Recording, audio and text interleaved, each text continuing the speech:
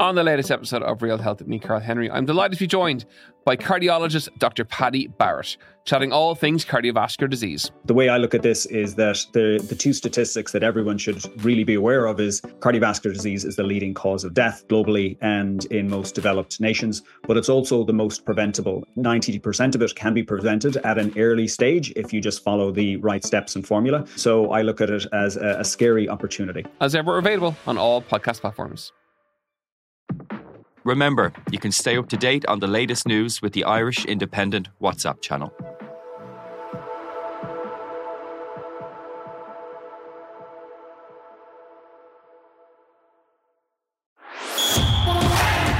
The Six Nations on the Left Wing podcast. Hello and welcome to the Left Wing. Well, it's round 3 of the Six Nations this weekend. Ireland will play Italy in Rome on Saturday at 2:15 in what will be Andy Farrell's 35th game in charge of Ireland. That's including the 2 Maori games last summer. Now, Ireland go into this round top of the table on maximum points. They lead Scotland, who are also on 10 points on points difference. It's actually the first time since the bonus point system was introduced in 2017 that Ireland have got bonus point wins in their 2 opening games. Well, Rory O'Connor is here to set up the week ahead. Rory, we've just got the latest update on the Ireland squad and Joey Carbery's back in. Yeah, welcome back. He's had his stay of his little hiatus away to remind him of what he's done in the past, and he's back in now to show what he can do. I think what that suggests probably is that Johnny Sexton isn't going to play this week and that they're going to take a long-term view on his is it his hamstring that he has? No, we haven't actually been told what's exactly wrong with Johnny Sexton. It's some sort of hip point or leg injury. I suppose we'll be vague because that's what they want us to do. So I think what we can derive from that is that Ross Byrne will start against Italy and Jack Crowley will be on the bench unless Joey Carbery comes in and blows the lights out of training and shows them exactly what they've been missing. So, could that possibly happen? Look, you wouldn't rule anything in or out, and we've seen out halves drop just before games in the last 6-7 months, and this is how opportunities arise. No one thought Joey Carbery was gone forever.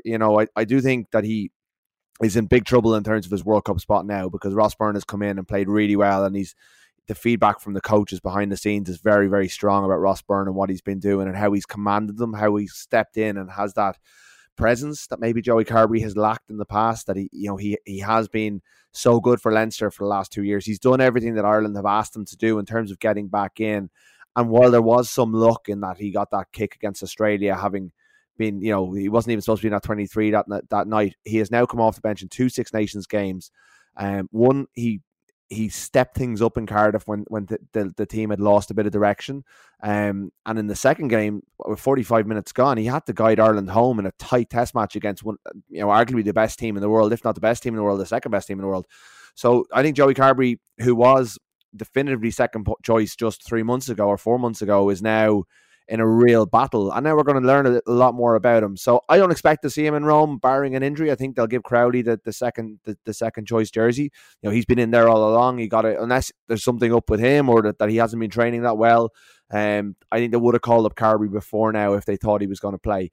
Otherwise, there's a few other headlines in there as well. Joe McCarthy, he was absent from the Leinster squad on Friday. We asked Leo Cullen and he said he had an ankle problem. There'll be an update today, and now we know why.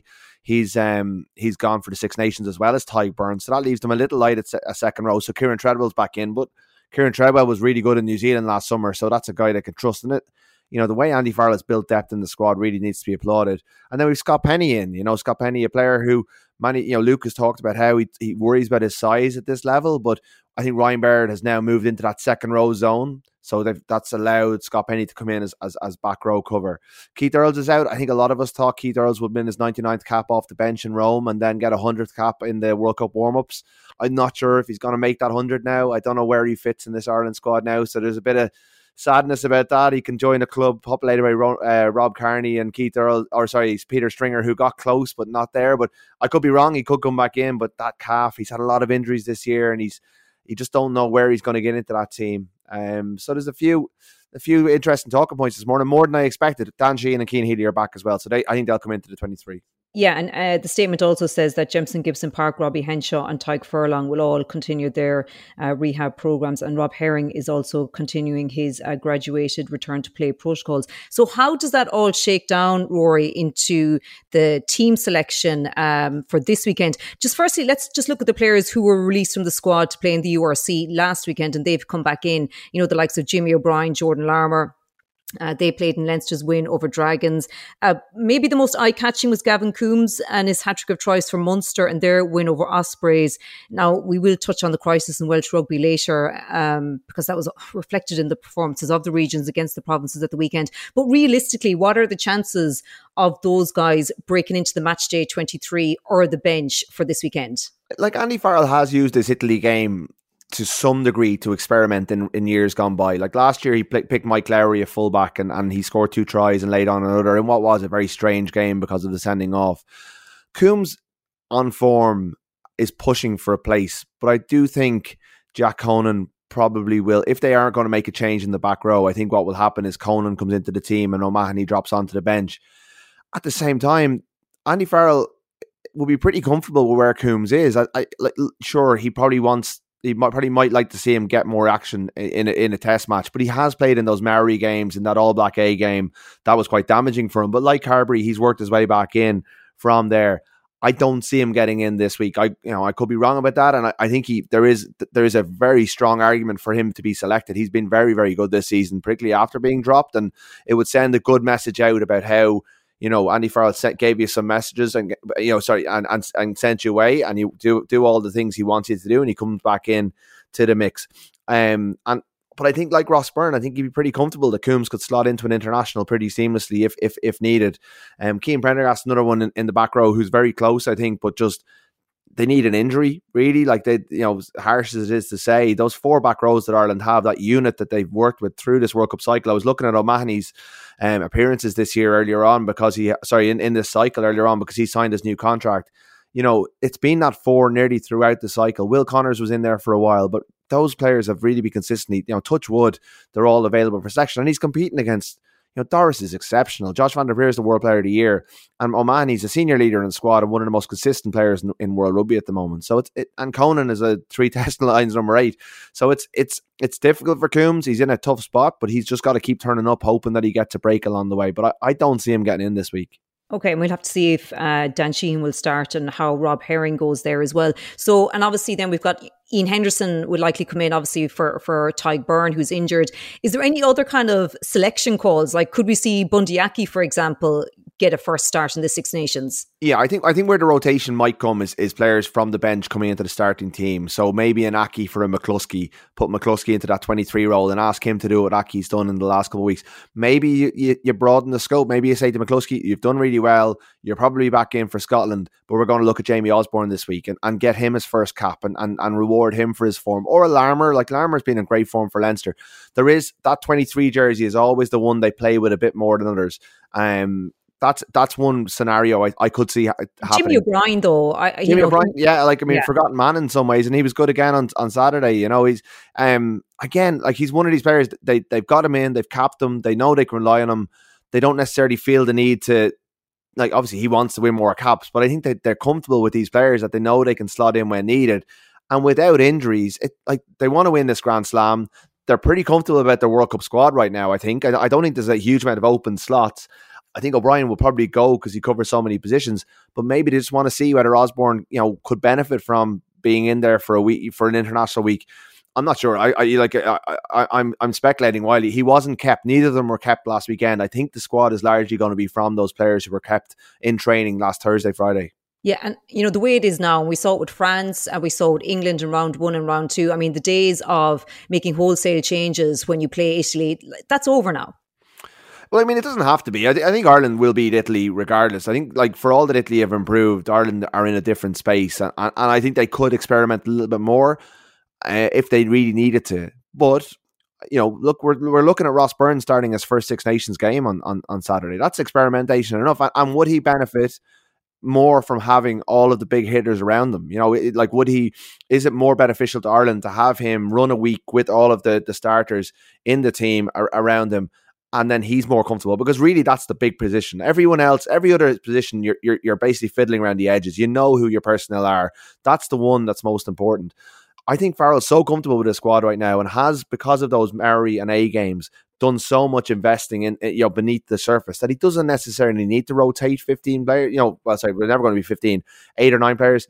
I think fullback is one where you could argue that we're too reliant on Hugo Keenan, but O'Brien has been so good in that position that because of those A games, I don't think they feel the need to really push him in there. Like, there's an argument for him starting at fullback and giving Hugo Keenan a weekend off, and I don't think that would hurt Ireland particularly.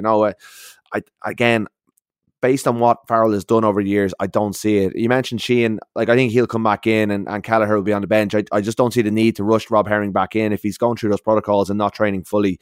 I think give him another week. And to be honest, he's third in the pecking order when they're all fit in my book anyway. Ryan Baird will come onto the bench as second row cover. He deserves that. He's been exceptional at 6 for Leinster this season. And that could allow you to make 2 changes on your bench in the back row and freshen things up as you go if needs be. You're right, Henderson will start at second row.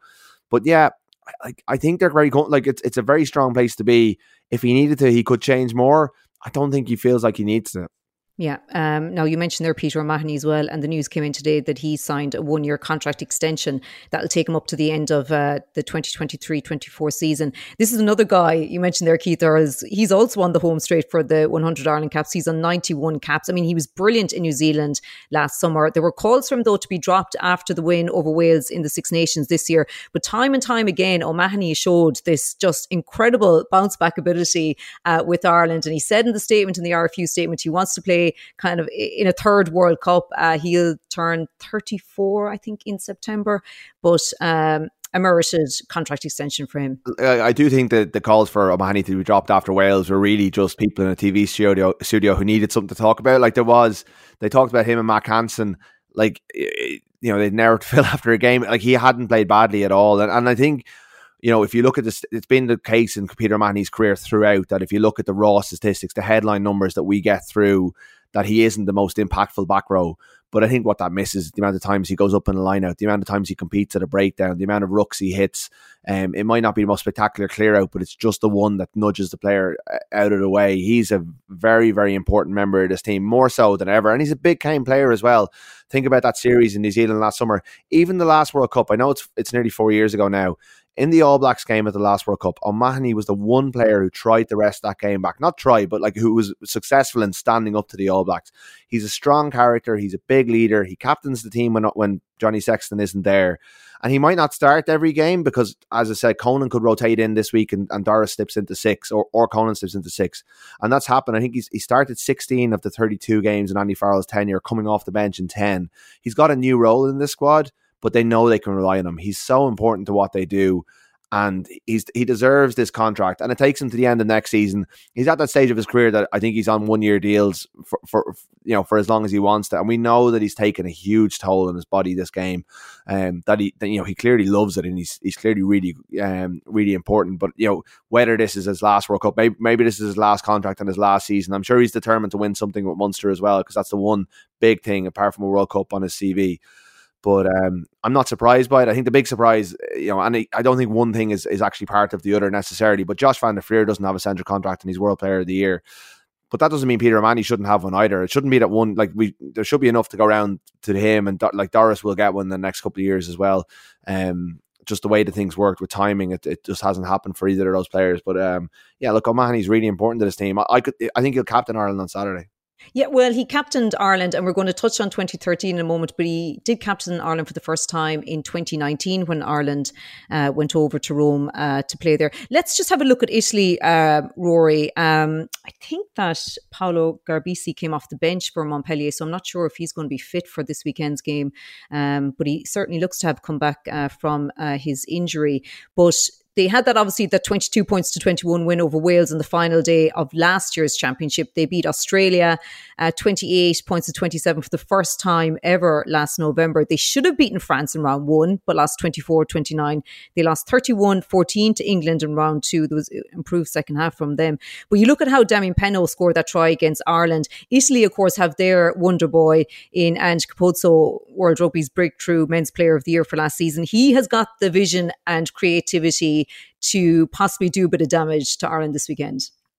Yeah, and I listened to Stephen Varney on the Ruck podcast about 2 or 3 weeks ago before the England game, and he was speaking about how they've made this big. A lot of teams go into theming, and the big theme for them at the moment is that they're turning Rome into their Colosseum, and that they want to be difficult to beat in the Stadio Olimpico. So that is something Ireland needs to be wary of. Look, I think Carbery coming back, if fit, will be big, because in that, I think if Carbery had been on the pitch against France, they possibly get there. You know, Tommy Allen does an awful lot right, but in terms of that kind of world-class level of trying to guide a team home in that kind of surrounds, I think he was found wanting in the end game of that one. Carbery, even if it's coming off the bench for half an hour, I know he's very young, but he's so commanding, and he's a really good player. He's exactly what Italy have been missing since Diego Dominguez, really. So there's a lot of excitement about Italy. I think they're difficult to beat. I think they'll pile into the breakdown. Crowley's an interesting and clever coach. You know, he wants them to play. He wants them to be obdurate and kind of difficult to beat. He wants, like, they made an hour-long documentary on Rugby Pass a couple of years ago about their game against New Zealand, and it was access all areas. And I know Netflix are being thrown out everywhere in this Six Nations, but actually, if you want to get access all areas, have a look at it's up on YouTube. It's very good, and it's a very good insight into what he's trying to do. And like, they're dangerous, but you know, I would think that Ireland have too much quality, and I think the way they play, Simon Easterby and Andy Farrell will be licking their lips in terms of Ireland's defence and the cleverness of that Ireland defence in terms of when they're pushing passes in their own half, in their own 22, that Ireland will swarm them and get turnovers and win, you know, get tries off that. And then once Ireland get a lead and Italy have to chase, they'll get more desperate and they'll play into Ireland's hands. And the way Ireland have been playing, even without Sexton, I think this is the least worrying it's ever been without Sexton. You know, the way Ross Byrne has played, the way the team has stepped up without him, the way young leaders across the board have stepped up. So look, Rome is difficult. It's not going to be easy, as in that kind of, there's no easy games in international rugby kind of sense. But if it's Ireland's first team, they should be 15, 20 points better than Italy in Rome, even in improving Italy. Yeah, but is this the game? I mean, you know, obviously we know we've got Scotland to come, England to come, you know, and there was so much hanging on those opening two games. You know, the first win in Cardiff in 10 years, obviously in the France game, first time a Farrell team beat France in that ranking showdown, and they've got the Grand Slam and everything to play for. But is this the game that could test Ireland in terms of, you know, getting to that emotional or physical pitch, or are they so goddamn machine-like these days that they just do not dip under their standard now? I think that's a great point, Sinead, because the big thing that's missing with, like, Ross Byrne is an assured presence at 10, but what goes missing when Sexton isn't there, and they've talked about this themselves, James Lowe and James Ryan have both talked about how standards slip when he's not there. In the Fiji game last November, you know, Andy Farrell was furious in the post-match. He didn't quite come out in his quotes because he held the lid on it quite a lot, but you could tell he was simmering beneath the surface about the way the team played. Even the Australia game, they didn't get to the level that they normally do without Sexton. Think of the first test in New Zealand where Sexton goes off for a HIA and it doesn't come back on. Everything fell apart. Like, absolutely fell apart. So for all that, I'm confident in what Ross Byrne has to offer, and I think that he is able to lead an international team in a test of this magnitude. At the same time, and it is Italy, and they got through the Six Nations, you know, against France and Italy last year without Sexton. You know, Carbery started against Italy last year. Sexton was on away the from home. If things start going against them, have they fixed that element of it? You know, within the leadership group of O'Mahony, of Tyke Furlong, Furlong won't be there. So Caelan Doris is in the leadership group now. Hugo Keenan's in the leadership group now. James Ryan is an important leader in the team. Are these players? Ringrose is big as well. Are these players ready to fill that void that Sexton leaves mentally? And that's probably the big challenge this week. If things get away from them, if they get an early yellow card and Italy score a couple of tries, you know, based on everything we've seen from them, I believe they will win, and they are better than Italy. But that's maybe the key question of the week, is that without Sexton, you know, if Sexton's off doing rehab and they're training, does training drop 5% in the way that they've spoken about previously? It shouldn't. It's not excusable really for professionals that happens, but they've spoken about it themselves. So that'll be fascinating to watch. Yeah, so it's more so kind of almost in the days now, assuming we don't know yet, obviously, but like more so these days now, that will tell a lot about Ross Byrne, his influence, even before we get to pitch time and game time on Saturday. Yeah, like, they haven't ruled Johnny out, but they do say that he's continuing his rehab in the statement. I'm just looking at he continues his rehab. I mean, they wouldn't have called Carbery up if Sexton was going to train fully this week. They haven't ruled him out, but we'll know on Wednesday because they do their captain's press conference on Wednesday. And if Peter O'Mahony walks out, we'll know he's being ruled out. They're not like, they don't do as much bull as the previous regime. They generally, like, that's fairly signposting what's happening. And I think getting behind Ross Byrne and allowing them to run the week is really important. Because look, there's gonna, like, this is all scenario planning for a World Cup as well as trying to win a Grand Slam. And even if Sexton comes through the South Africa game, he might have a twinge that the rules about Scotland. They need to be able to rely on whoever's there. We know this. And also, it's not just about the 10, it's about the other people filling that leadership void. That's an important factor this week. So I have a feeling that they've basically said to Ross Byrne, you're starting this game, and they're saying to Sexton, get yourself right for Scotland, because Scotland is a 6-day turnaround into England, and they're the two games that Ireland really, Ireland need to win all the games because they're out for a Grand Slam. I think anything less than a Grand Slam at this point would be really disappointing for this Ireland team because they've been so good. To do it while not playing Sexton, that would just make you another little bit more comfortable about where they are going into that big World Cup in September, October. Yeah, let's go down memory lane just for a moment. It's 10 years since Ireland lost to Italy in Rome for the first time in the Six Nations, 22 points to 15.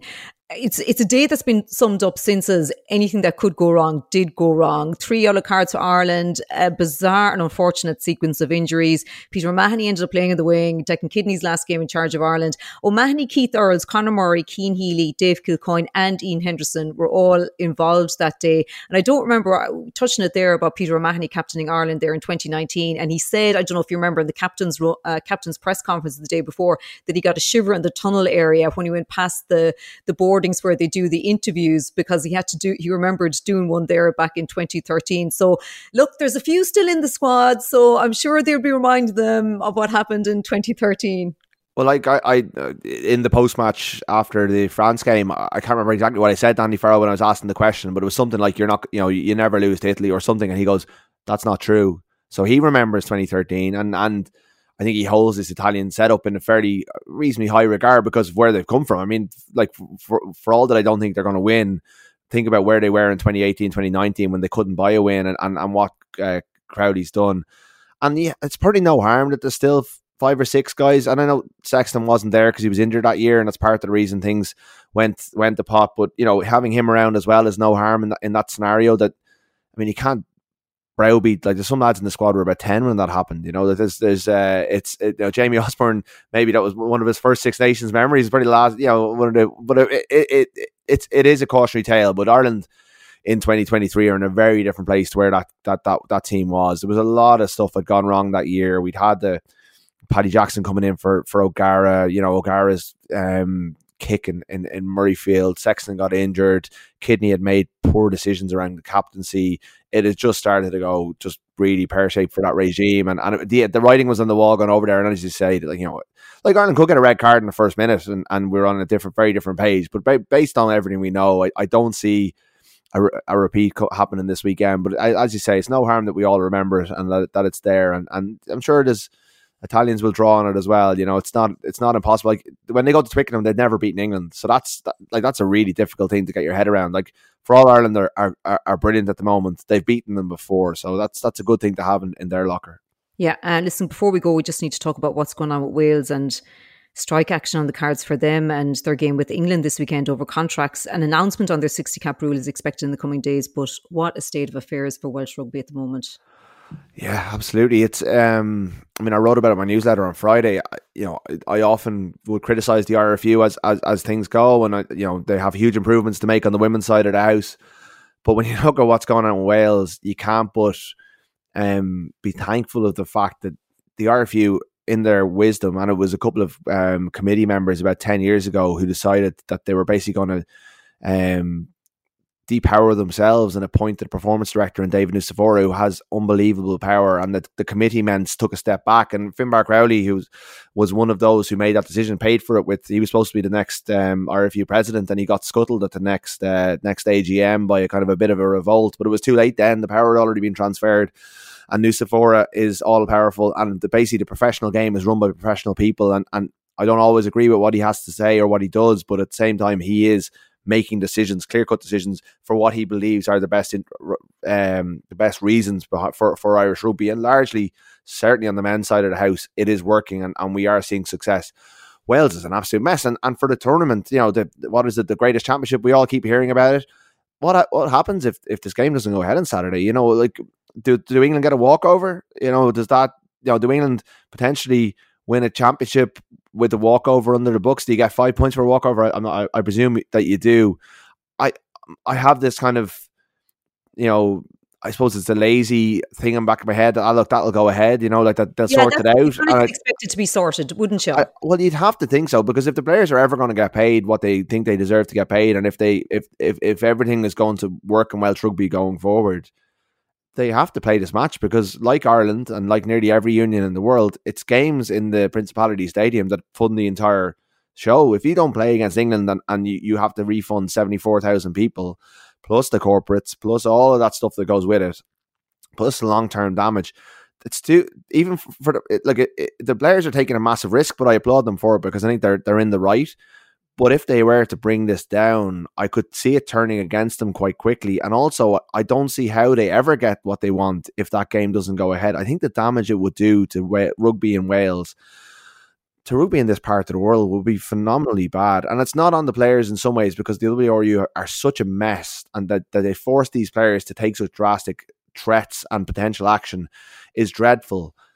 But if the players do go through with it, which is, you know, within their rights, and if they feel that strongly, you know, good on them in some ways, but God, I don't know where that leaves everything. You know, I heard Tom English on the BBC podcast earlier, and he's been through some crises in Irish rugby and Scottish rugby over the years, and he said it's the worst he's ever seen in terms of brinksmanship and kind of the threat to the game and all the things we hold dear in terms of Six Nations, and every year the annual jamboree that's been going on for 150 odd years. And he's never known it to be this bad, and to come so close to this, and see even the Welsh interviews over the weekend after the games, like, how are they supposed to perform? Even you hear people say, like, it's Wales, England, they'll get up for the game. I mean, that's fine in theory, but in reality, the challenge for those players to try and park this and then go out and play a game against England is so difficult, and I think it has fed into their first two performances as well. Yeah, their livelihoods on the line. And a penny for Warren Gatlin's thoughts. Why did I ever come back? I wonder, is he thinking? Oh, well, I mean, how much did he know what was coming between the sexism? Like, you know, he had to answer questions about the sexism scandal and the Six Nations launch. So, you know, whether he was briefed on that coming, you know, the documentary was always obviously being made. Whether he was briefed, he was probably told that we'll get this contract stuff sorted. Don't worry about it.